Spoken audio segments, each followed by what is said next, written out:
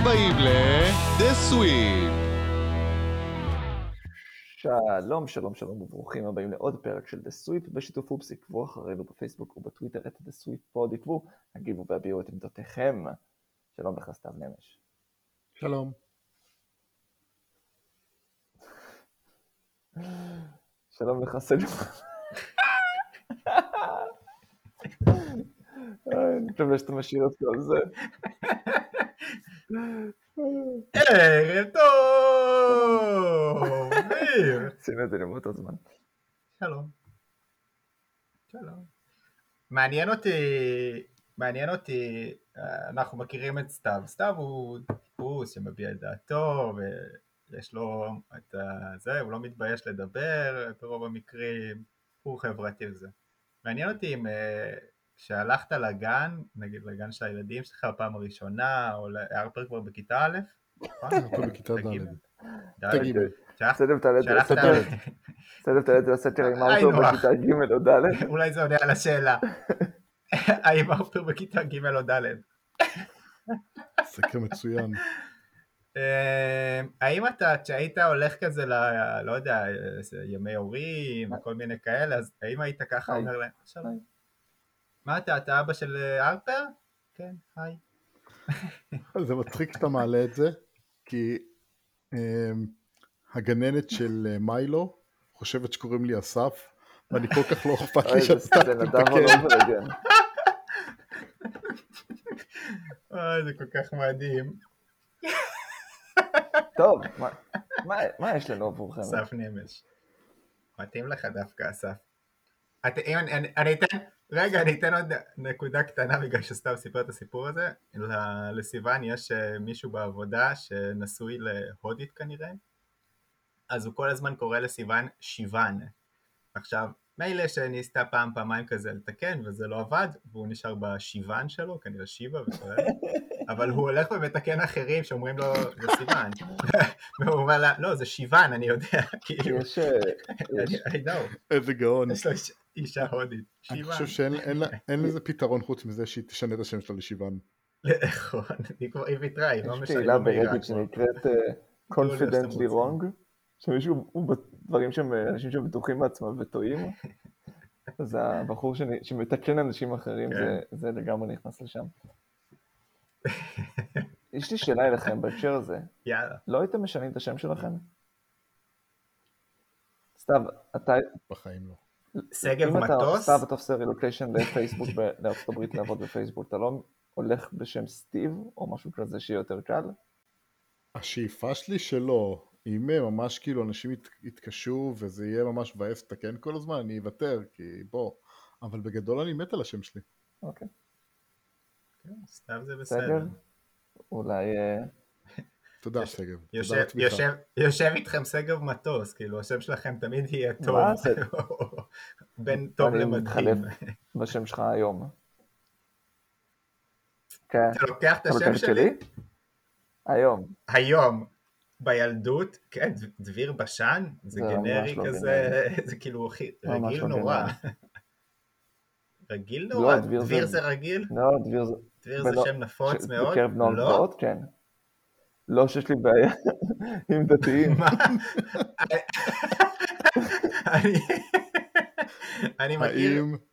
אני מכיר כמה וכמה דבירים. אוקיי, בקיבוצים וכאלה אולי. זה לא... הורדתי אחד לטובת נדב, אבל... לא, בעיר זה לא קיים.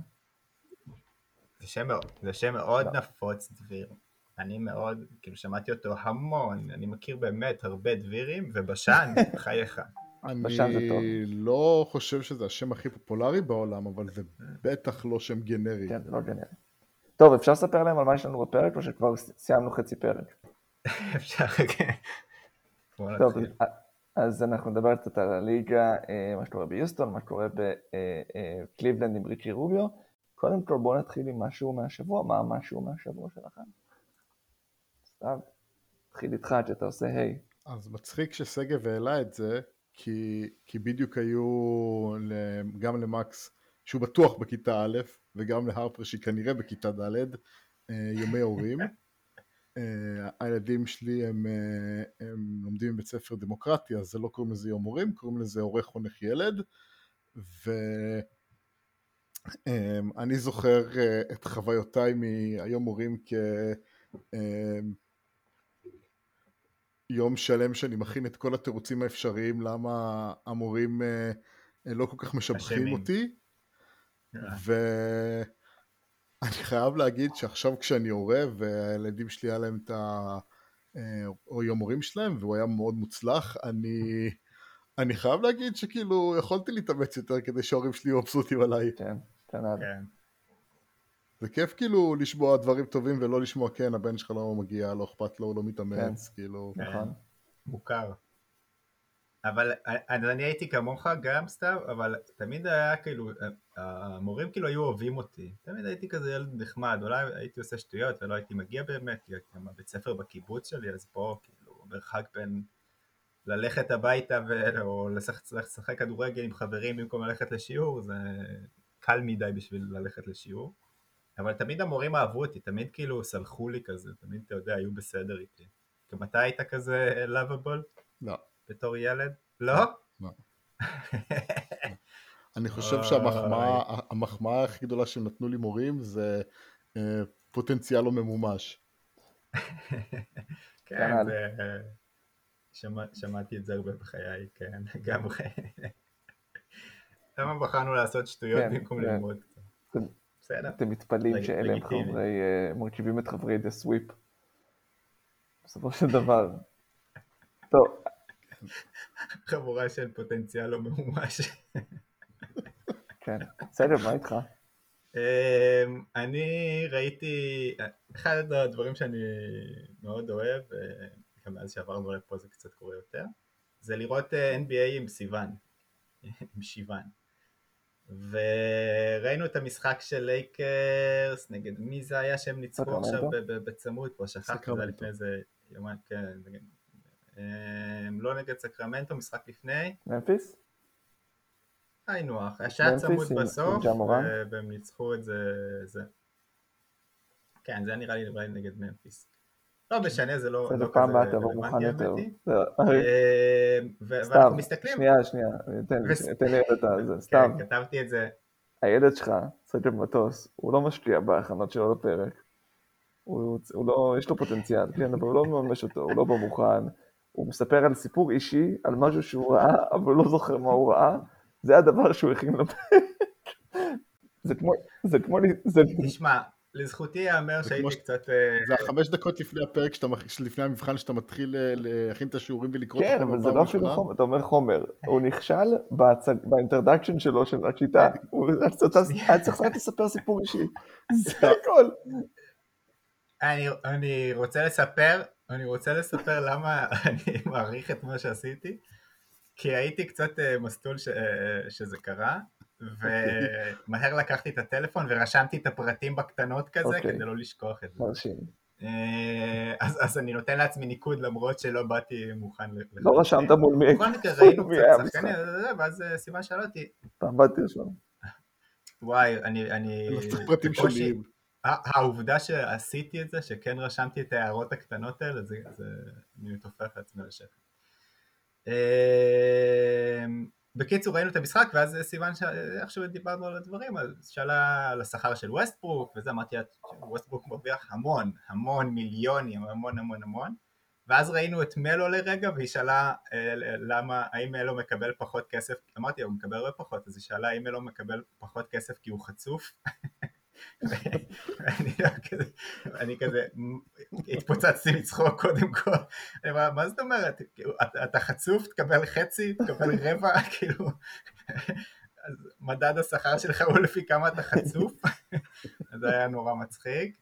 לא יודע למה היא חשבה שדיברתי עליו מתישהו, כנראה אמרה לא יודע, אתה סיפרת לי מתישהו שהוא חצוף, אמרתי מתי זה?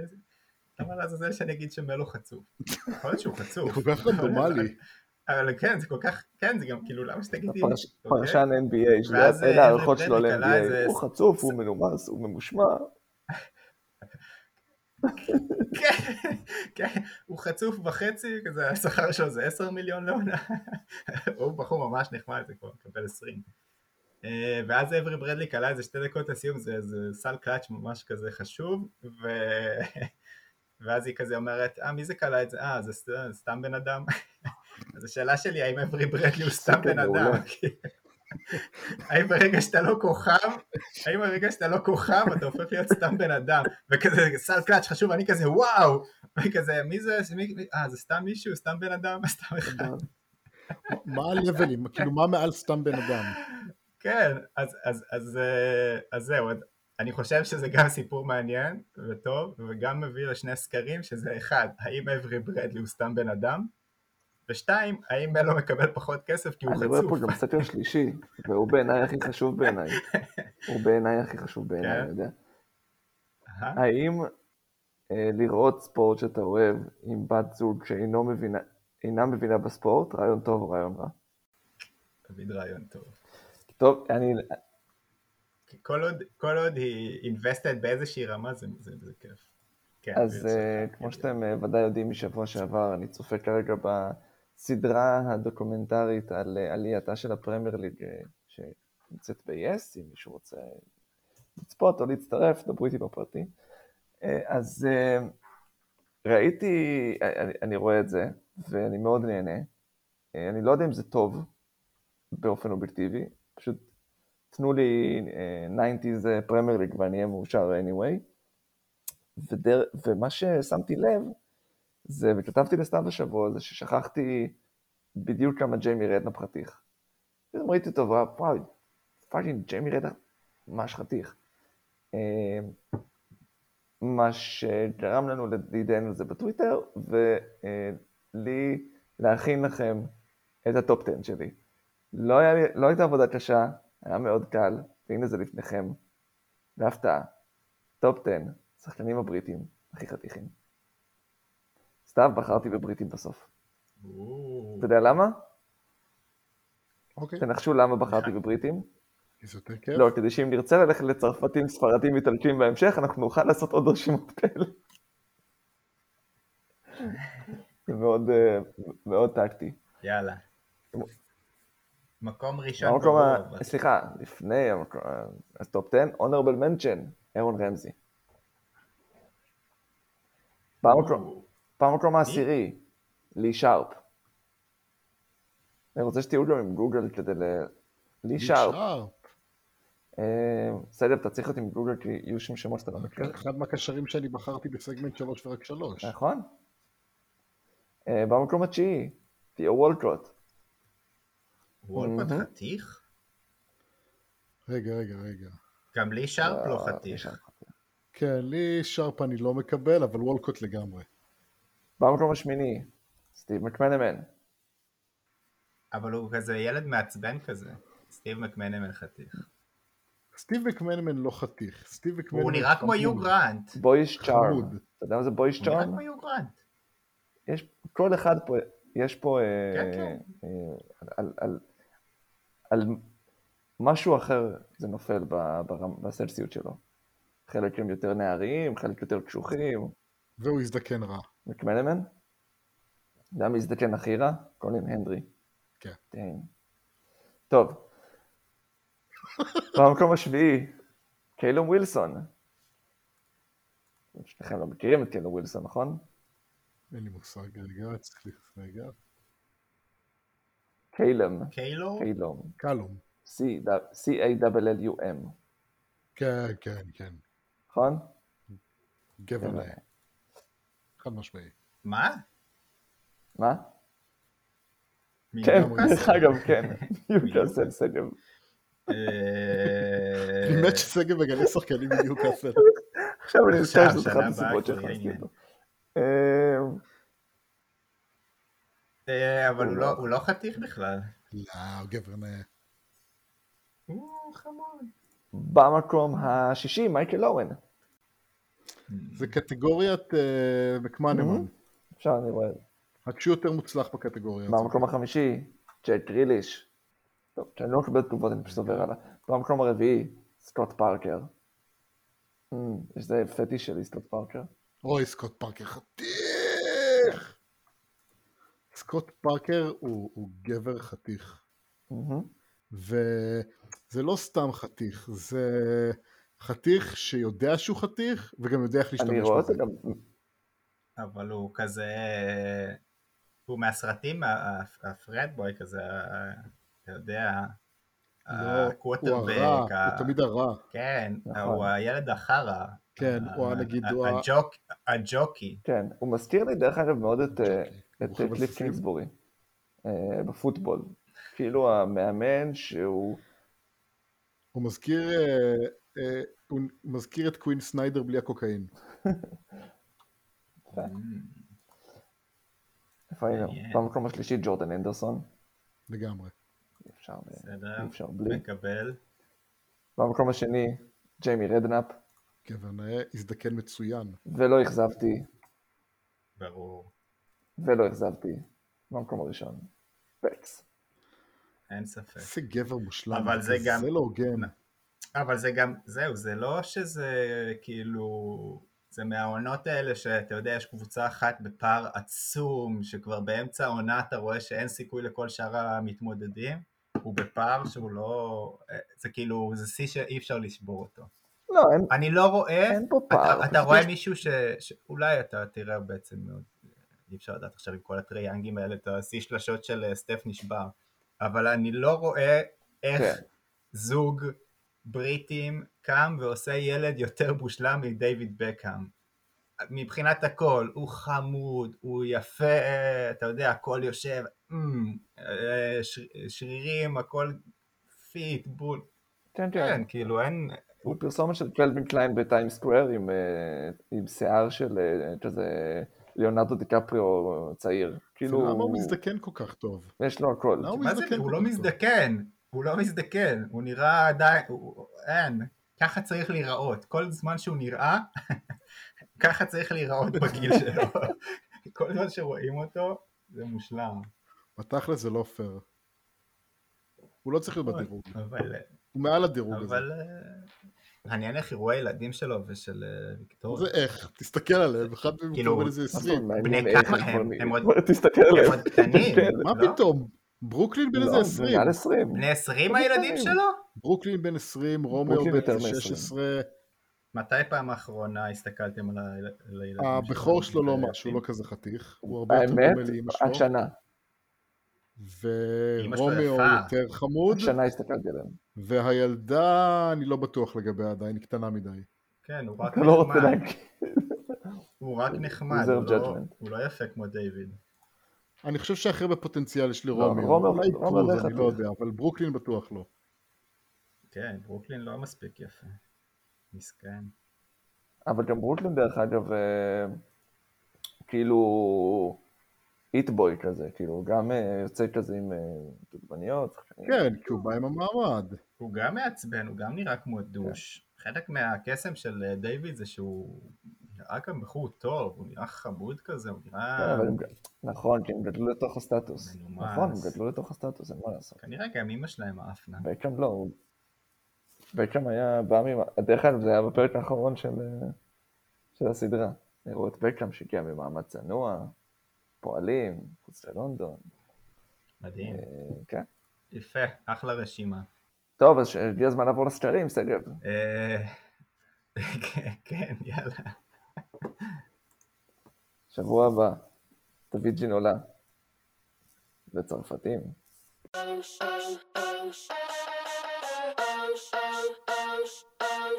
סקרים, אבדול ג'בר, ציר.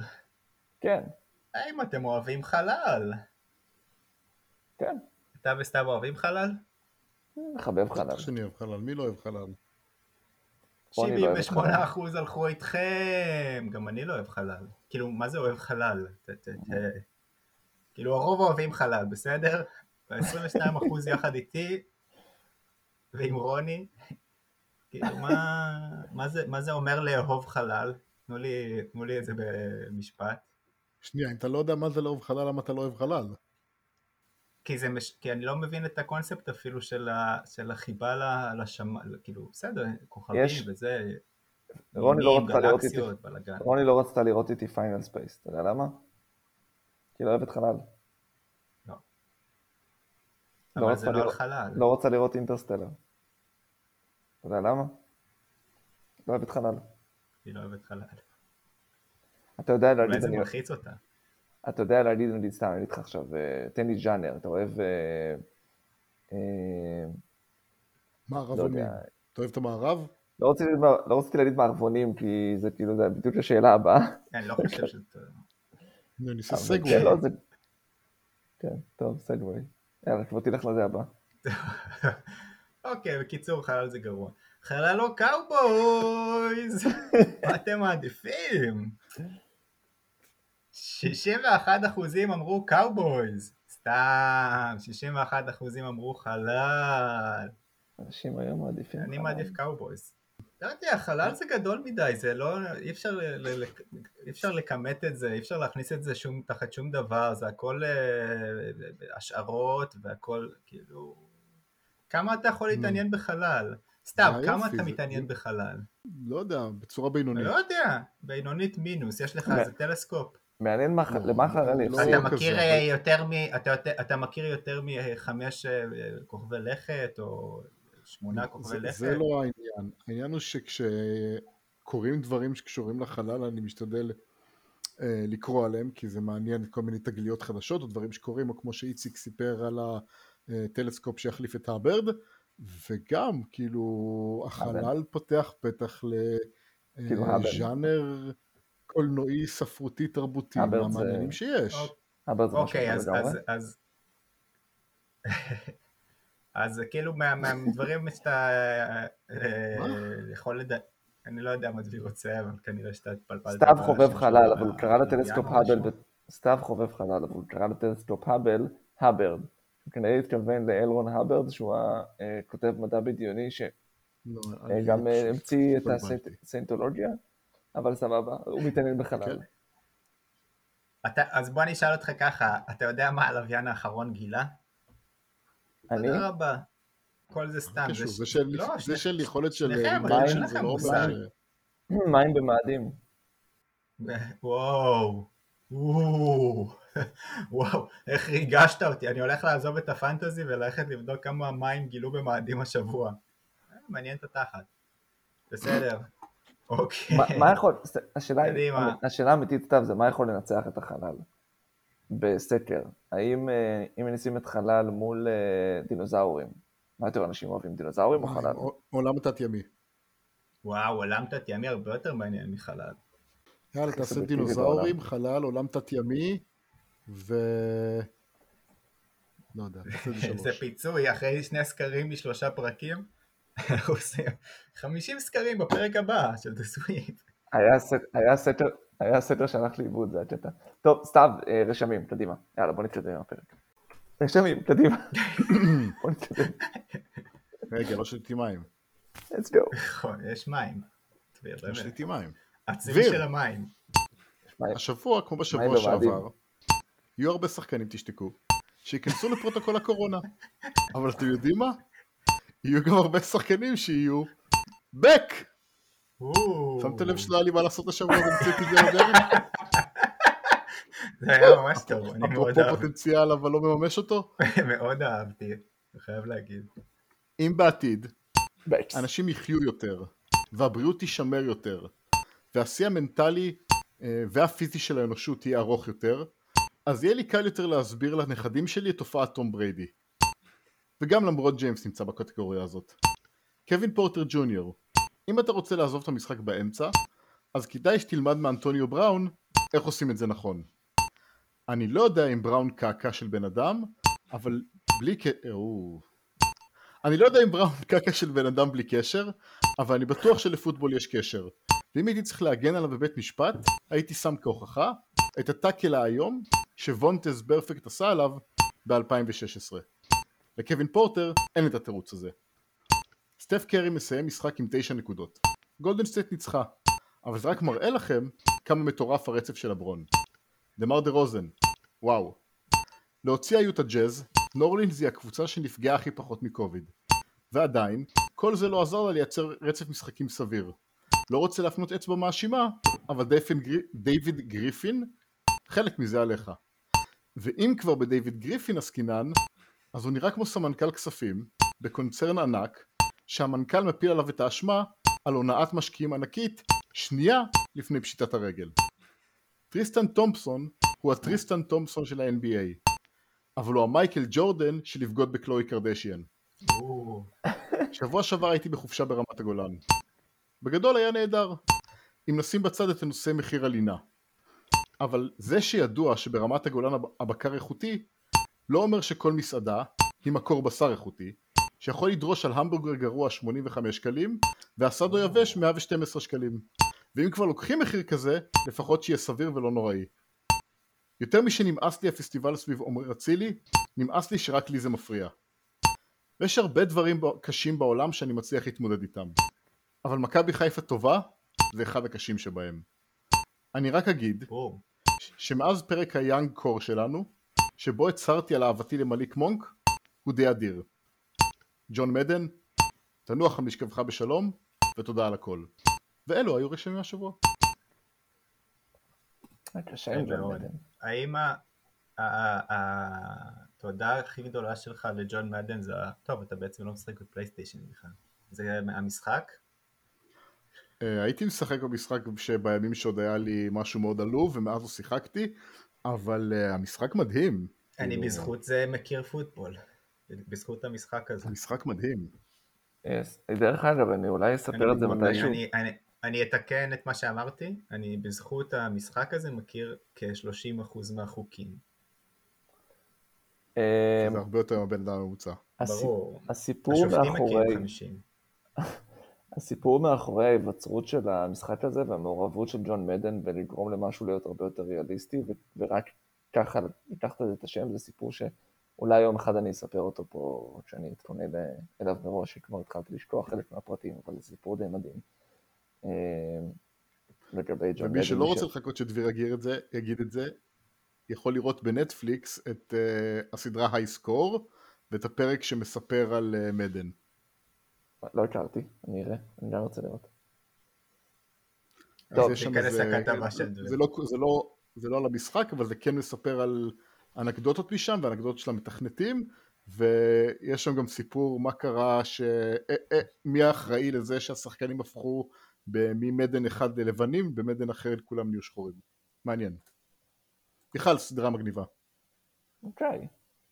טוב, בוא נתחיל לצאת בדברים שמסביב לליגה, והזכרת את קווין פורטר ברשמים.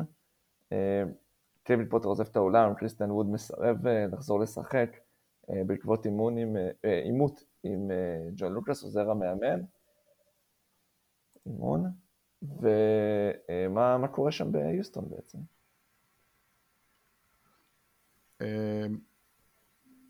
כשקראתי את הסיפור הזה, חשבתי שיהיה פה תגובת נגד של יוסטון מאוד חריפה. קווין פורטר נזרק מקליבלנד על בעיות משמעת, והם שחררו אותו בחינם, למרות שהוא שחקן עם פוטנציאל מסוים, הוא גם מתדרדר בדראפט בגלל אותם בעיות משמעת ובכלל שמועות על היציבות שלו, והייתי בטוח שיוסטון ייקחו את זה מאוד קשה ויענישו. מה קרה ספציפית בינו לבין ג'ון לוקאס ובין קריסטיאן ווד לג'ון לוקאס? ידוע? פחות ידוע, חוץ ממשהו שכנראה בעולמות החילוקי דעות על תפקוד במגרש וחוסר חיבה כללי לאינטנסיביות של המאמן הוותיק, אבל אותי עניין זה דווקא התגובה המאוד עדינה של יוסטון ושל המאמן הראשי סטיבן סיילס. שני השחקנים הושעו למשחק אחד, ובגדול סטיבן סיילס אמר במיוחד בהקשר של קווין פורטר, זה שהוא הקשיב לשחקן, שמע את מה שיש לו להגיד, מבין שפורטר הבין שהוא נהג לא נכון, למרות שיש לו הוא נפגע מאיזשהו משהו, וההנהלה מחליטה להעניש אותו כי עדיין יש פה התנהגות שאינה ראויה, אבל מקבלים את ההתנצלות שלו מחליטים כאילו לתמוך בו כשהם יודעים שהוא בחור טוב אבל בעייתי. ובעיניי זה מעניין, כי אני חושב שזה קצת קאונטר למה שאתה נוטה לחשוב שקורה בסיטואציות כאלה, במיוחד למישהו שהוא לא איזה סופרסטאר של המשחק, הוא כישרון גבולי כזה או אחר, ומפתיע שהקבוצה דווקא מעדיפה ללכת על הצד היותר מחבק מהצד היותר קשוח? אני רואה שזה מעניין אתכם מאוד הסיפור הזה. לא, אני אגיד לך מה, אוקיי, אז אותי זה הפתיע ואותי זה מחמם לי את הלב, אני חושב שזו גישה נכונה, במיוחד כשאנחנו נכנסים לנפשות יותר צעירות, וככל שהשחקנים צעירים יותר, גם הדור שהם בינינו הם באים הוא דור שפחות רגיל לקשיחות להתנהגות קשה איתם, ואתה רואה חלק מזה טבוע בכל הסיפור של בן סימונס ופילדלפיה, שבגדול הוא פשוט נעלב מהיחס אליו, ולדעתי זו גישה נכונה שתקנה להם נקודות בקרב שחקנים. אני תוהה אם זה הרבה סיפור של, אני לא יודע, הליגה ולאן שהיא הולכת, וניסיון להקל עם שחקנים, והבנה יותר של בריאות מנטלית ובריאות הנפש וכו', או שיש פה הרבה עניין של מועדון שאין לו בשלב הזה של ההתפתחות של הקבוצה, אין לו איזשהו כוח להגיד, טוב, אתה רוצה לשחק ביוסטון, יש פה קבוצה עם שאיפות, קבוצה שהיא קבוצת פלייאוף כל שנה, ולכן אנחנו יכולים לקפות את האג'נדה שלנו כדי לגרום לך להתיישר למערכת, ויש פה קבוצה שבגדול נמצאת בבעיה, לא בבעיה, היא נמצאת כרגע במצב שבו הערך של לשחק בקבוצה הוא נמוך, יש הרבה young talent שצריך לראות שהם נכסים קטנים ברמות שונות של הבשלה, וחשש של המועדון פשוט לאבד אחד, כי קל לוותר על יוסטון, כמו שקל היה לקווין פורטר ג'וניור לוותר על קליבלנד, ואולי רוצים שכן יצא ממנו משהו, אז אני תוהה בין אם זה, הם נאלצו לגשת בגישה הזאת, או שהם רצו מתוך איזושהי פרוגרסיביות, איזושהי גישה יותר מכילה. אני חושב שזה הרבה יותר, כאילו, אני לא יודע, אבל אולי פשוט העוזר מאמן גם עשה משהו לא לג'יט. זאת אומרת, אולי זה התגובה לתגובה לא לגיטימית, ואז אתה יכול לגבות את השחקן הרבה יותר. אני מניח שאם קווין פורטר היה יורד באמצע המשחק וזורק בקבוק על הראש של המאמן, או whatever, עושה משהו קיצוני כזה, בלי שאתה רואה איזושהי הצדקה אמיתית לדבר הזה, אז יכול להיות שהוא יותר מחמירים איתו, בגלל שאני לא יודע מה היה שם בחדר הלבשה במחצית, אז אני משאיר את זה, כאילו אין לי באמת דעה על ההתנהלות שלהם, כי אני מאוד מאמין שהיה שם איזה משהו לא בסדר מצד העוזר מאמן, שאולי מקל עם העונש. זהו. אני אהיה לא ציני ואחשוב שזה חלק מבאמת מועדון שמבין את העולם שבו הוא נמצא ומנסה לאמץ גישה יותר נכונה לטיפול בשחקנים. לשם שינוי אני אהיה לא ציני. טוב, בסדר גמור. ריצ'י רוביו מסיים את העונה, בחדשות רעות מאוד לקליבלנד שנראו טוב בתחילת השנה ונראים טוב במיוחד כשהוא על המגרש. האם, מה זה אומר על קליבלנד ועל רוביו? אני רוצה לשאול אותך שאלה אחת לפני שאתם נכנסים לעומק, סתם כאילו כדי לבוא לזה מכיוון אחר. אם הייתי אומר לך בתחילת העונה, לא, באוף סיזן, אתה צודק. אני נותן לך לקליבלנד את רונדו או את רוביו? רוביו. למי אתה הולך משניהם? רוביו. אתה הולך עם רוביו? ואחרי אתם זוכרים, הוא לא היה כזה, כן? זה כזאת נפילה תאומית? כן. לא השוואה טובה. אבל אתם אומרים את זה אחרי שאתם ראיתם את רוביו פה, כאילו באמת משחק מעולה. לא, אני אומר את זה אחרי שראיתי את עונה שעברה את רונדו שלא שווה כלום. הבנתי. כי רוביו לא היה טוב, אם אני זוכר נכון, סוף שנה שעברה. הוא לא היה גרוע כמו שהוא. הוא היה בסדר, והוא לא היה רוביו גרוע שחקן כמו כדורסל בליגה כבר הרבה זמן, שנותן תפוקה. רונדו, אתה ראית מה הוא בשנה שעברה, הוא לא נתן כלום. הנקודת מוצא שלך היא נכונה, רוביו משחק הרבה מעבר למה שציפינו, והוא מראה מנהיגות, וגם דיברנו על זה בעבר.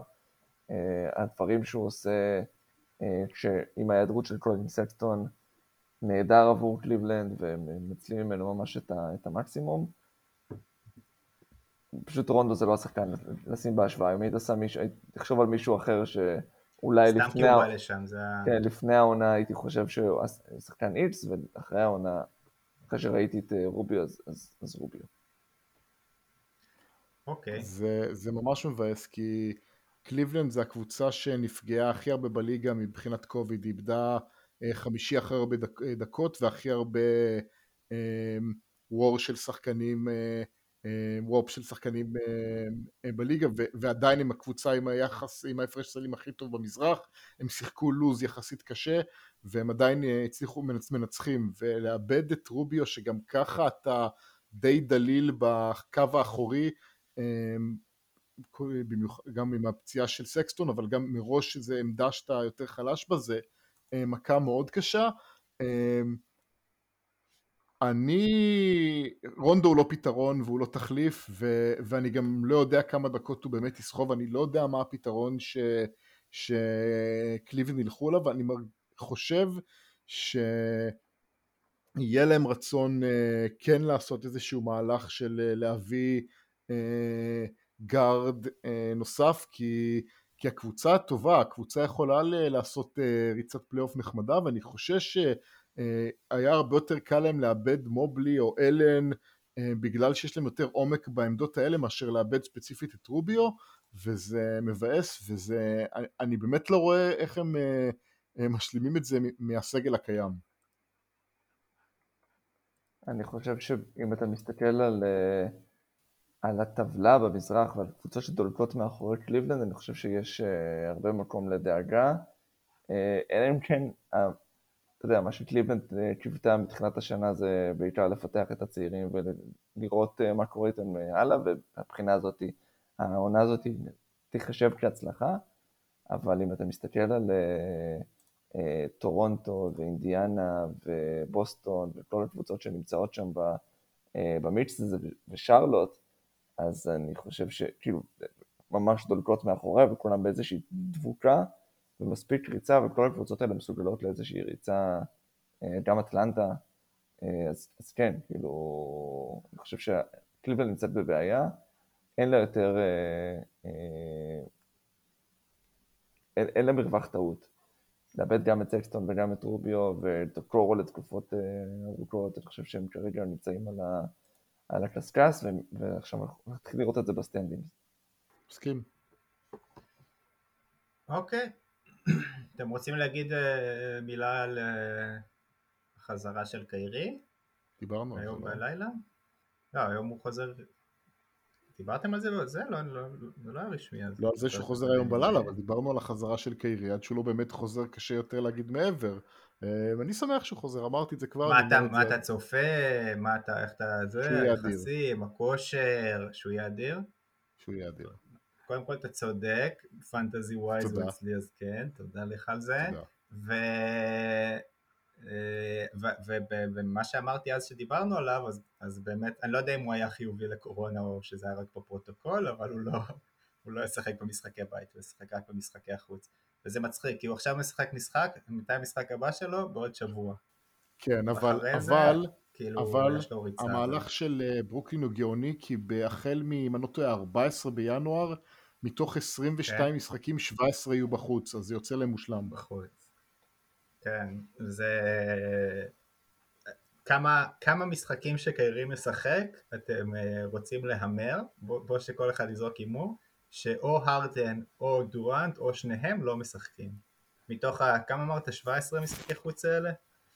אני לא מאמר, אני חושב אני מאמר על 10, שאו אחד מהם או שניהם. אם אני נאלץ לאמר, אני לא רוצה לאמר, אני חושב שזה יכול ללכת either way, אבל אם אני צריך לאמר, אז אני הולך על זה שהם דווקא כן ישחקו ברובם, ואני חושב שהם מאוד רוצים... וואלה. כן, אני חושב אני משתדל תמיד להסתכל על קבוצות ומה שהן עושות, כפועל יוצא של המקומות שבהם יש רגישות בתוך המועדון, ודברים שהם חוו, ואחד הדברים שהם חוו בשנה שעברה זה את הבעייתיות שבשחקנים שלא משחקים ביחד אחד עם השני, ופציעות, ואני חושב שהטייק של לשמור את כולם כדי ששחקו כמה שפחות לא הצליח להם, ואני חושב שהם רוצים ששחקנים ישחקו, והם רוצים שהם ישחקו ביחד, אני חושב שהם צריכים לשמור על הדקות שלהם, אבל אני לא רואה פה עוד לואוד מנג'מנט אגרסיבי כמו שראינו בשנה שעברה מהקבוצה הזאת, כי אני חושב בסוף הם ראו שזה לא עובד להם, והם ינסו ללכת בצד אחר. אני חושב שמאוד חשוב לנסות להבין את האלמנטים הפסיכולוגיים שפועלים בתוך מועדון, כי תמיד יש את הנקודות תורפה האלה, זה מועדון, כדורסל או כדורגל או כל דבר הוא ארגון, וכמו כל ארגון, יש איזה דברים שהם כאילו מוסכמות ארגוניות כאלה, שנובעות מתוך באמת מקומות שקרובים לארגון, כזה רדו, אני מישהו מכיר את האנלוגיה, זה איזשהו מקרה היסטורי באינטל, שבגללו היו צריכים איבדו הרבה כסף בגלל איזושהי תקלה במוצר, ובתהליך הייצור, וזה החוקים שנכתבו אחרי הסיפור הזה, והנהלים, כל המנהלים הבכירים זוכרים את האירוע הזה שקרה בשנות ה-90, שבגללו זה, והם פועלים בגלל זה אחר כך. אז אני חושב שזה תמיד, קל להסתכל על זה במקום של כדורסל, צריך לשחק, לא צריך לשחק, צריך מאוד להבין את זה מהמקום של האנשים שמקבלים את ההחלטות. אני מסכים מה שאתה אומר, הנקודה להסתכל על הדקות. דורנט והרדן, דורנט משחק כמעט 37 דקות, הרדן משחק מעל 36 דקות, וזה הנתון שצריך להסתכל עליו, לא כמות משחקים, אלא לראות את הדקות שלהם יורדים לאזור ה-34, 33, 32, ולא על חשבון משחקים, בטח לא כשקיירי משחק, שאתה באמת, כמו שדביר אמר, חשוב מאוד להתחיל לשחק ביחד. אבל זה מצטבר, אם אתה עולה למשחק, אם אתה משחק 25 דקות או 20 משהו דקות, זה עדיין, אתה יודע, כל הרוטינה וכל הזה. אני רוצה לשאול אתכם שאלה אחרת, רגע. האם במידה, אתם יודעים, ברור שאי אפשר להבטיח את זה, אבל במידה ואנחנו מגיעים לפלייאוף עם קורונה פרי, אין מקרה קורונה, לפחות לא על השחקנים מורים. האם הקוביד עשה לנו טובה? כן. ובעצם קוביד זה הלואוד מנג'מנט החדש. קוביד זה הלואוד מנג'מנט החדש. אני יכול להושיב שחקן לנוח בכל זמן נתון. אני לא חושב שצריכים לשלוח תוצאה חיובית או קרבה, כאילו מבחינתי ב-GM. מה זה? זה שיבש את המאזנים וזה לא מאוזן כמו שזה נראה, זה לא כולם בסוף חטפו את זה לפחות בינתיים. אז כל עוד זה לא מאוזן, וזה שיבש מאזנים, וזה שיבש את סדרי הכוחות, זה לא עשה לנו טובה. לא, וזה גם לא באמת... אבל אתה מקבל... סביר שבלונגרן... אבל סגר, מה זה... באיזה עולם אתה מגיע קוביד פרי, וכאילו, זה לא החליף את הלואוד... אמרתי, בעולם דמיוני, שאין לך את הקוביד במקרה בפלייאוף. אבל סגר, שים שנייה קוביד בצד, כי קוביד כמעט ולא היה הבעיה האמיתית של ההיעדרויות בשנתיים האחרונות שהקוביד קיים, חוץ מג'ייסון דייטם או כמה שחקנים שבאמת חטפו את זה, בקושי היו היעדרויות בגלל שמישהו חטף קוביד. הלואוד מנג'מנט נועד כדי להוריד פציעות. עכשיו, לא הלואוד מנג'מנט או ההיעדרויות קוביד, באמת הורידו את שאר הפציעות השנה. אז אני לא חושב שאפשר להגיד שזה עזר לנו באמת במשהו. אז... לא יודע, צריך לבדוק את זה. צריך לבדוק את זה בסוף השנה, אבל לא עכשיו, כאילו את מדד הפציעות הקשות לשחקנים בכירים לפחות, או לשחקני חמישייה. לא יודע, סקסטון ציין את העונה, מייקל פורטר ציין את העונה. נכון, אבל כל שנה. כל שנה יש להם כמה, לדעתי יש יותר. לכן לא עזר. לא, לדעתי יש יותר בעונה רגילה, וגם בדרך כלל מגיעים לפלייאוף, ואתה יודע, כמה סיפורים יש לך, אם השחקן הזה לא היה נפצע, אם הוא לא היה נפצע זה היה נראה אחרת לגמרי. זה מעניין, כי תמיד אנחנו אומרים, או אני אומר, ש50 משחקים זה אידיאל בעונה, ולא 82, שברור שעושים את זה בשביל כסף. אבל ועכשיו אולי זה קצת יותר יגיע לכיוון הזה. אבל מעניין יהיה לראות את זה בפלייאוף. אוקיי. סגב. 3. זה לא סגב כבר, זה כבר דביר. יש. זה דביר, זה האחרון. 3 ורק 3. אבל זה האחרון. דביר אדישן. זה האחרון. ובוא נגלה למאזינים שבשיחות פרטיות כבר אתם הולכתם לשחקני ליגת העל משנות ה-90, זרים משנות ה-90. אתה אהבת על זה. רגע, אתה הורס. אני רוצה מטילי כידון משנות ה-90. זה 3 ורק 3. יאן ג'לז'ני. תודה, לבריאות. זה הקל, נו. קל. יאללה, דביר תציג. להציג או להתחיל? רק תגיד מה הנושא. חלוצים, פרמיירליג, 90s, מסיימים את הסריה. אלא אם כן רוצים שוערים ומאמנים, אבל אני לא... שי גיבן, אני דווקא הייתי רוצה שוערים. שי גיבן אלכסנדר. שי גיבן אלכסנדר. וואי. אני חושב אני יכול להאמר על חפיפה ביני ובין סתיו ברשימה הזאת? אני אופתע. אוקיי. טוב, אז אני אתחיל עם חלוץ אהוב, שגם מככב בפרקים של הסדרה הזאת שנדבר עליה. חלוצה של בלקבורן, שזכה איתה באליפות ההיסטורית ב-95. דיברתי כבר על בלקבורן בפרקים קודמים. זהו כמובן, קריס סאטון. נכון ציפיתם לאלן שירר, אבל פאקינג קריס סאטון, חברים. יפה. עשית בילדאפ טוב. השחקן השני הוא שחקן מאוד אהוב, הוא קצת נופל לקטגוריה של סגב, כי רוב השנים שלו בפרמיירליג היו ב-2000, אבל השנים שהוא באמת היה מונומנטלי עבורי, הם היו בשנים שבאמת שהוא היה בלידס, וזה היה בסוף שנות ה-90, בין 97 ל-99, ואני מדבר כמובן על ההולנדי ג'ימי פלויד אסלבנק. גדול. הייתי בטוח טוני יבוע, אבל בסדר. אני שחיפשתי, אז רשמתי באינסטינקט מרק וידוקה, ואז גיליתי שהוא הצטרף ב-2000, כאילו הוא שחק בסקוטלנד עד זה. אז לא יכלתי לבחור במרק. הוא היה בסלטיק, לא? בסלטיק. עם ברקוביץ' הוא היה שם, לא? כן. אם אני זוכר נכון. היה לו איזה תקופה גם עם ברקוביץ'. למרות שהוא... טוב, אני לא רוצה מהזיכרון עכשיו לעשות. הוא הגיע ב-2000 ללידס. אוקיי, ורק נוסעים דרך אגב בספר האהוב עליך, צריך לציין את זה בכל הזדמנות. בוודאי. והאחרון הוא סטן קולימור. הופה. כן, זה החפיפה? זה החפיפה. מדהים. טוב, אז אני רוצה דרך אגב, השמטה שלך מהחתיכים. לא חושב. ממש לא. סטן קולימור הצעיר? לא. הוא הזדקן לא יפה, אבל סטן קולימור המהמם. לגמרי לא רואה את זה. אתם רוצים טיפה, אני יכול טיפה לדבר על סטן קולימור? ודאי. טוב, אז קודם כל מהחלוצים של לדבר באופן גלוי על בעיות של בריאות הנפש. הוא כתב על זה, הוא התמודד עם לחץ וחרדות ודיכאונות כבר שהוא שיחק באסטון וילה. והוא גם מדבר על זה היום בחשבון הטוויטר שלו הרבה, זה לפי ויקיפדיה דרך אגב. היו לו הרבה סיטואציות או האשמות או דברים שהם קשורים באלימות, או הוא אשם על ידי אשתו לשעבר שהוא הכה את הבן שלהם, והוא אשם על ידי מישהו שהוא יצא איתה, גם שהוא תקף אותה בפריז. אז כאילו, אז יש הרבה בעייתיות עם הדמות.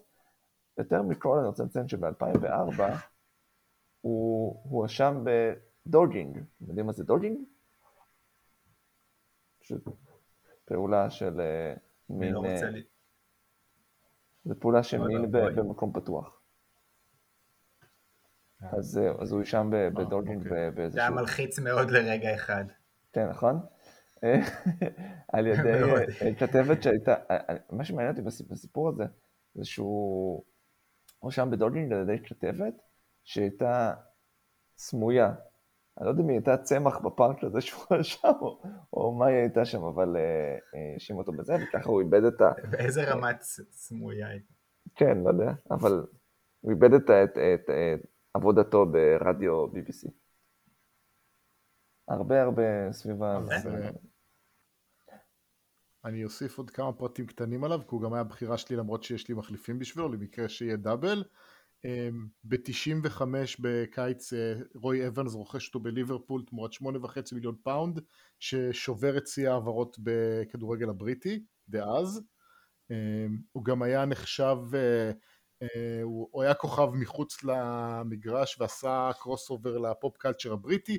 הוא יצא במשך תקופה עם אולריקה יונסון, שהיא סוג של מגישה כזאת דאז מאוד מפורסמת. הם היו הפאוור קאפל של הצהובונים, והיה שמועות שגם אותה הוא היכה. כן, על זה דיברתי. בסדר. והדבר הכי חשוב, אמרת מעבר לפופ קולצ'ר, סתיו. הוא שיחק באינסטינקט בסיסי 2 עם שרונסטון. באמת? כן. וואו. אגב, פופ קולצ'ר זה שם מעולה לשחקן. פופ קולצ'ר. סתיו, מי החברים שלך? בסדר, אני אתן את שלי, נעשה את זה זריז. אלן שירר, כמובן. one and only, אין שני לו. פה הכנסתי את דניס ברקאמפ, כי לא הסכמתם לי לעשות את זה בקשרים. אני מסכים. אני באמת חולה עליו. אני חולה עליו. באמת שחקן אדיר, תמיד היה כיף לראות אותו. ושלישי שמתי את מייקל אורן. כי בכל זאת, את התקופה איך אתה אוהב את הסוף שנות ה-90? אתה אוהב לקחת את השנות ה-90 הזה וכאילו... זה מה שראיתי הכי הרבה. וכזה 95 וצפונה. בסדר, מה השם? קיט מילספי אומר לך משהו? ברור. כאילו, השם אומר, כן. אבל מה שרציתי להגיד זה שרציתי עכשיו בדקה ה-90, פתאום עלה לי שם, אמרתי וואי איך לא הכנסתי לזה, אבל זה הטאקינג מידפילדר, אז זה לא נכנס לי לחלוצים אני מניח, וזה היה פול גסקוין. איזה שחקן. הוא היה בקשרים, הייתי צריך לשים אותו. כן, אני אומר, פספוס. גזה. קלאסי. גזה. טוב, סתם. אז אצלי... סתם, כמה רשימות יש לך? יש לי בערך 9 חלוצים, אבל אני אגיד רק 3, זה בסדר. טוב 3. בריאן דין. זה נכון שאת השנים הכי טובות שלו הוא עשה בדיוויז'ן 1 ההיסטורי ולפני הפרמיירליג, אבל היה לו גם שנים לא רעות בלידס באמצע שנות ה-90, וגם חזרה לשפילד יונייטד, אפילו עונה מאוד טובה בבנפיקה, שזה לא קשור לפרמיירליג, אבל בריאן דין. החלוץ השני שלי זה איאן ראש, שגם הוא את השנים הבאמת גדולות שלו עשה בשנות ה-80, אבל עדיין היה לו שנתיים מאוד טובות עם סטן קולימור בחוד של ליברפול, עד שרובי פאולר ירש אותו. באמת סקורר קלאסי ושפם אגדי, ומבחינתי זה היה יכול להיות אחד ורק אחד של כלל הפרמייר ליג לדורותיה, וזה אריק אנטונה. השחקן כאילו בגדול הכי מרגש שיצא לי לראות. אז הסדרה באמת מתעסקת הרבה באריק אנטונה, ויש לי, כשראיתי את זה, מאוד רציתי לספר לכם סיפור ששמעתי שם לראשונה. מסתבר שהיה משפט סביב האוהד שהתגרה בו בביתת הקונג פו המפורסמת, ושאריק אנטונה נתן לו בעצם משחק. והאוהד הזה התקיים משפט נגדו בגלל ההתגרות, ובמשפט עצמו האוהד תקף את הסדרנים ואת האנשים באולם תוך כדי המשפט, והיו צריכים להחזיק אותו. כמו שאתם מבינים, האוהד שאריק אנטונה תקף לא היה סתמים. אני חושב שאם אריק אנטונה היה משחק היום, הוא היה כוכב טוויטר. כוכב טוויטר? לא, אני חושב שהוא מעל זה. אני חושב שהוא זלטן טייפ כזה. הוא כאילו, אני לא מתעסק אני מתעסק באומנות. זלטן סתם לקח את השטיק של האגוצנטריות. הוא היה דופק נאומים שבעצמו היה אומר שהמטרה שלהם היה לבלבל, והוא היה עושה הרבה דברים מאוד נחמדים התקשורת, ואם היה לו את הכלי להכניס את המדיה בעצמו, היה עושים זה נפלאות. טוב. שם אחרון לפני שסוגרים את הפרק. שנייה, פופ קלצ'ר, קנטונה מעבר לזה ששיחק בכמה סרטים וגם עשו סרטים עליו, יש לו 7 דקות מטורפות בסרט על המלכה אליזבת הראשונה. יפה. דיברנו הרבה על לידס, אז רק שם אחרון שאני חייב לזרוק, אלן סמית, שזה היה באמת שחקן שנורא אהבתי. אבל זה לא שנות 90. 98. אתה כזה גרוע. מה אני אעשה? 98, זה שנות ה-90 סתיו. אני חושב שסלם תמיד אומר שהוא אנחנו אומרים לו על זה, אז הוא אומר, לא, מ-95 התחלתי לראות, אבל כל מה שהוא נותן זה 98, 99, 2000. כזה נורא. זה עשי הפריחה. נכנסתי לכושר 3 שנים, 98 הגעתי לשיא. וואי, כמה שמות. כן. מלא שחקנים. ג'אן פרנקו זולה. תקופה של ג'ורג' וויה. כן. ואגב, הפרנק זולה זה כנראה בגלל שחשבתי על פרנק למפרד. אבל בסדר. יצא לי פרנק זולה, זה שילוב של ג'אן פרנקו ולמפרד. ג'אן פרנקו למפרד. מי יותר טוב? ג'אן פרנקו למפרד או פרנק זולה? פרנק זולה. ג'אן פרנקו למפרד. הוא לא כזה טוב, פרנק זולה. הוא לא כזה טוב. סתם כזה, הגיע למכבי חיפה, כנף שמאל כזה. רגע, מה זה ג'אן? כאילו יש ג'אן פרנקו, יש ג'אן לוקה, זה כאילו שמות רגילים שהוסיפו להם ג'אן בהתחלה. מישהו יודע מה זה? זה כאילו בן של? זה כמו ג'וניור? שאלה יפה. אפשר לעשות סקר פתוח? כן. לא. מה זה ג'אן? זה נקרא ציוץ. טוב. או שאפשר לשאול האם אתה יודע מה זה ג'אן בתחילה של שמות איטלקים, כן או לא. ואז אתה לא מקבל תשובה, אתה רק מקבל האם הקהל שלנו יודע. האם הקהל שלנו יודע גם, או לא. 80% יודעים, אנחנו עדיין לא. יודעים, לא, כן. טוב, תודה רבה לכם שהאזנתם, תודה רבה לכם שהשתתפתם, סגב, סתיו. תודה לך דביר. יאללה ביי.